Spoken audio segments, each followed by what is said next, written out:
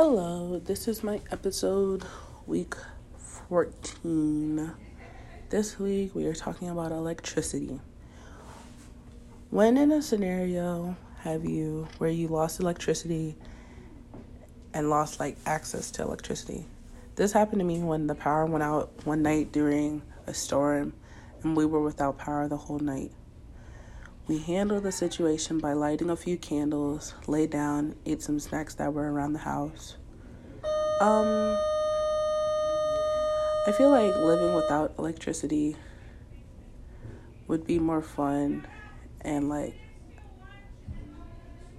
I wouldn't have any distractions around me, so it would be easier to focus around my everyday life. And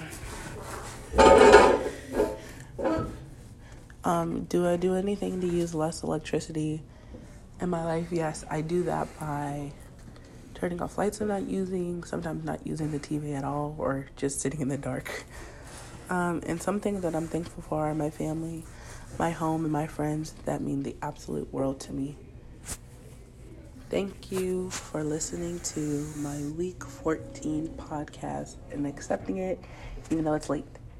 Thank you. Bye.